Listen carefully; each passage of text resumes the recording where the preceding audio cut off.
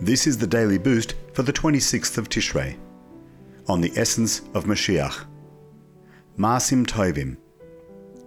From the Talmud Sanhedrin 97b, Rav said, all deadlines for the redemption have passed, and the matter now depends only on repentance and good deeds. Reconnecting with our inner self, tshuva, is one half of the formula for Moshiach. Maasim Tovim, good deeds, represent the other half. These acts of goodness and kindness flow from an essential love and dedication to one's fellow.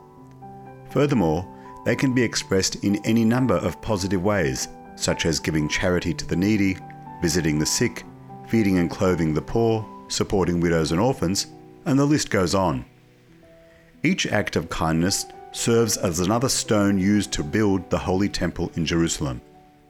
Throughout the generations, the Jews have been contributing those stones. The stones that you contribute could be the ones that complete the building so that Moshiach can move in.